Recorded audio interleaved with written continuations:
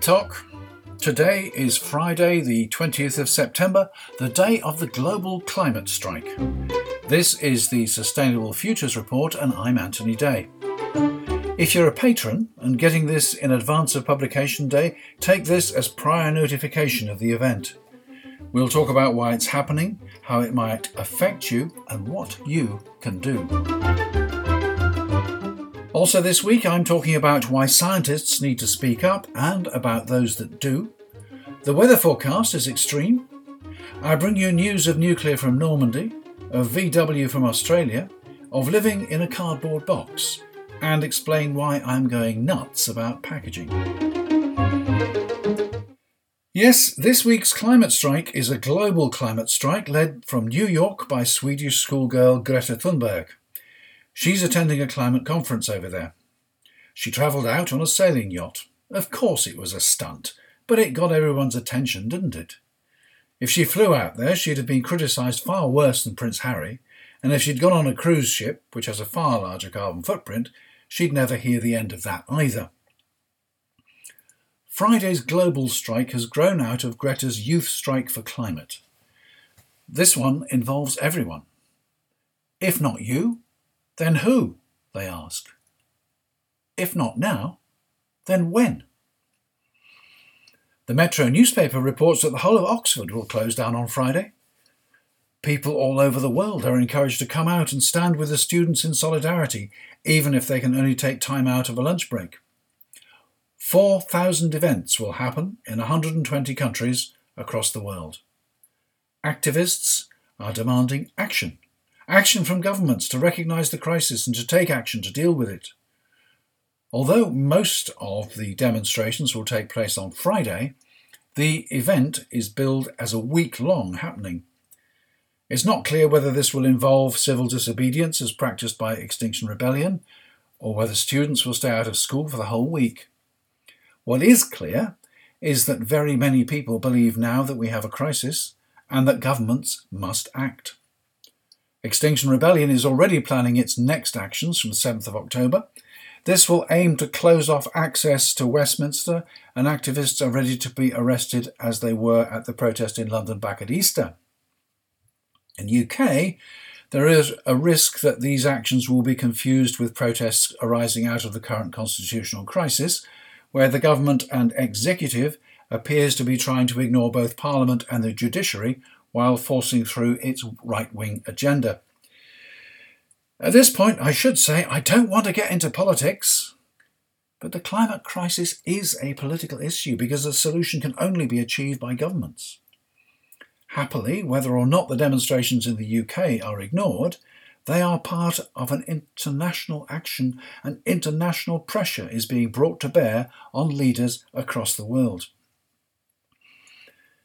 Inevitably, this podcast goes to press several days before the start of the global climate strike, but I shall be down on the streets with my recorder and my notebook, and I'll bring you first-hand reactions and impressions next time. How will this affect you? In the long term, it could improve your survival chances and those of humanity as well, possibly. In the short term, it might cause traffic jams and make you late for something. Maybe a price worth paying. A collaboration of more than 250 news outlets around the world to strengthen coverage of the climate story has come together under the banner Covering Climate Now. In an article shared on this network by CNN, they report that Americans are waking up to the climate crisis, and 66% believe climate change is either a crisis or a serious problem, with a majority wanting immediate action. A majority are ready to give up plastic straws, recycle more, drive less, use efficient light bulbs, give up plastic bags, and travel less. However, 69% are not willing to give up eating meat. The most important thing is to keep the message at the forefront of public attention. Writing in Nature, Ecology and Evolution, Charlie J. Gardner of the Durrell Institute of Conservation and Ecology at the University of Kent and Claire F.R. Wordley of the Department of Zoology at the University of Cambridge argue that scientists should join civil disobedience movements to fight the interconnected planetary emergencies threatening our climate and ecosystems. Scientists have worked hard, they say, to communicate the severity of these crises, not only to each other through peer-reviewed publications, but also to policymakers and the wider public. On 2 occasions, we have collectively issued stark warnings to humanity. In 1992, when the Union of Concerned Scientists warned that a great change in our stewardship of the Earth and the life on it is required if vast human misery is to be avoided and our global home on this planet is not to be irretrievably mutilated. And again, in 2017, with over 15,000 signatories. Urging support for campaigns like School Strike for Climate, Extinction Rebellion and Ende Gelände, they say, many of the most profound political and social changes of the past century were brought about in this way, and leading practitioners such as Rosa Parks, Emmeline Pankhurst, Martin Luther King and Mahatma Gandhi, once reviled as dangerous dissenters, are today revered as heroes. Some scientists are speaking out. Speaking to the BBC, Professor Sir David King, a former chief scientific advisor to the UK government, said, "It's appropriate to be scared. We predicted temperatures would rise, but we didn't foresee these sorts of extreme events we're getting so soon." He said the world had changed faster than generally predicted in the 5th assessment report from the UN's Intergovernmental Panel on Climate Change in 2014. He referred especially to the loss of land ice and sea ice and to the weather extremes in which he said warming probably played a role. Several other scientists contacted by the BBC supported his emotive language. The physicist Professor Joe Haigh from the Imperial College London said, "David King is right to be scared. I'm scared too. We do the analysis, we think what's going to happen, then we publish in a very scientific way. Then we have a human response to that, and it's scary." The Met Office is forecasting more violent weather on the way. Professor Jason Lowe, head of climate services at the Met Office, said, "The projections show that the UK climate is likely to get much hotter. If you look at the frequency of those hot spells exceeding 30 degrees centigrade for 2 or more days, the records show they are largely confined to the southeast, and locally they occur on average about once every 4 years. In the future, the model suggests there will be significant increases in hourly rainfall extremes. For example, rainfall associated with an event that occurs typically once every 2 years increases by 25% by the 2070s under a high emission scenario, a level where insufficient global action has been taken to reduce the atmospheric concentration of greenhouse gases. As I tell people in my workshops, don't just think of global warming as extra heat. Think of it as extra energy. It's the energy that drives our weather systems, and the more energy, the more violent the weather can get. Petteri Taalas, the Secretary-General of the World Meteorological Organization, a specialized United Nations agency, said he fully supported UN climate goals, but he criticized radical green campaigners for forecasting the end of the world. He agrees that polar ice is melting faster than expected, but he's concerned that public fear could lead to paralysis and also to mental health problems amongst the young. Promoting the climate message is always problematical. And while scientists have marched and written letters and changed their own behaviour, lobbyists for fossil fuel corporations benefit from much greater access to political processes than is available to scientists or environmental campaigners. In 2018, the fossil fuel industry spent over $125 million lobbying politicians in the United States alone. And in these dangerous days of rampant social media, bots and trolls can spew out fake news faster than Twitter and Facebook can filter it out. Meanwhile, a new report from the UK Office for National Statistics has found that road transport emissions have risen since 1990 despite efforts to reduce it. Cars have become cleaner, but there are more and more and more of them. and the UK government remains committed to freezing fuel duty and building more roads. Hardly surprising that only 0.5% of vehicles in the UK in 2018 were ultra-low emission vehicles. I say that cars have become cleaner, but not as clean as they claim to be, and a lot of cars involved in the Dieselgate scandal will still be on the roads. This week it was announced that VW Audi would pay compensation in Australia for Dieselgate. The amount involved, at 120 million Australian dollars, looks tiny in comparison with the 42 billion US dollars the company has already paid out in fines, settlements and recall costs for those cars fitted with devices designed to give false readings in emissions tests. No such compensation looks likely in Europe, maybe because VW is a European company.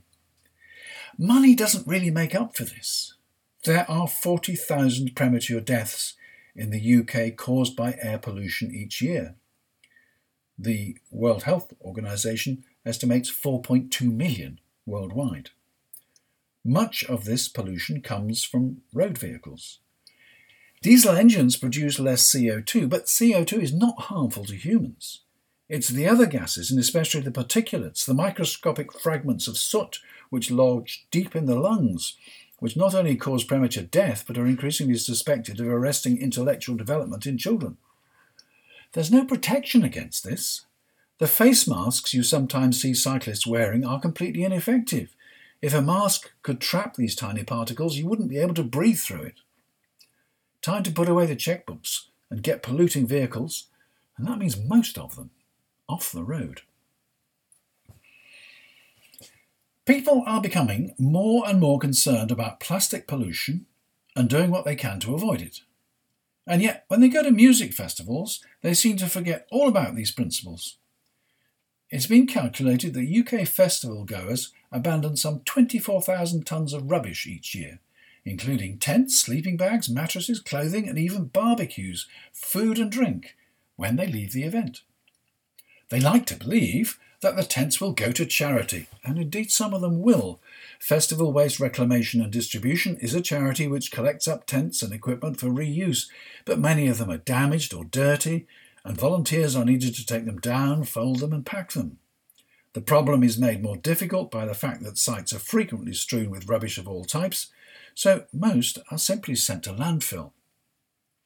An earnest entrepreneur on the BBC Dragon's Den programme recently proposed a service to ship people's camping equipment back to their homes so they wouldn't have to carry it after an exhausting festival.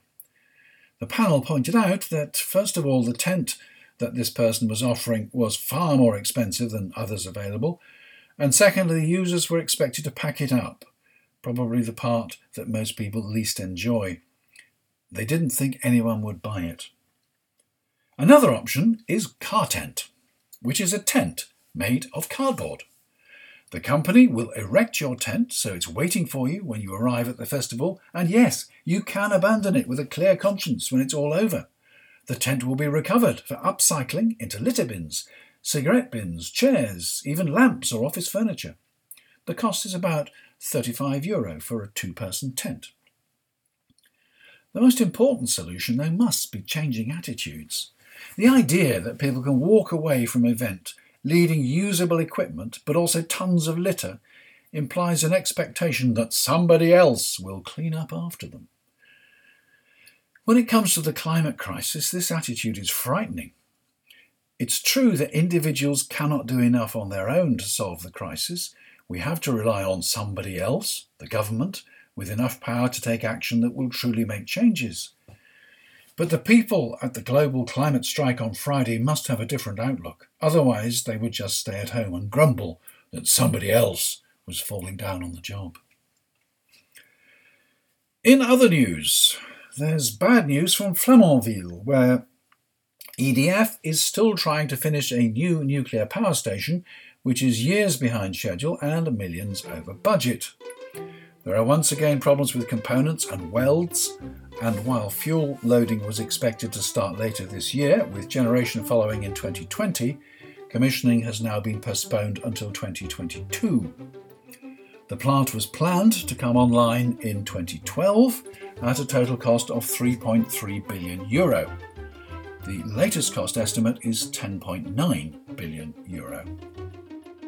This is bad news for the UK's plant at Hinkley C, also under construction by EDF, to the same design, also late and also over budget. Private Eye magazine reports that there are serious personnel issues on site.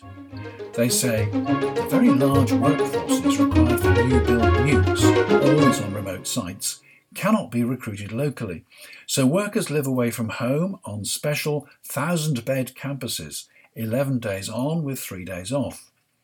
Unions speak of poor mental health among workers, a bullying, macho construction culture is depicted, with multiple suicide attempts and management trying special measures, including sessions hosted by ex-boxer Frank Bruno on his own mental health struggles, to get on top of the problems.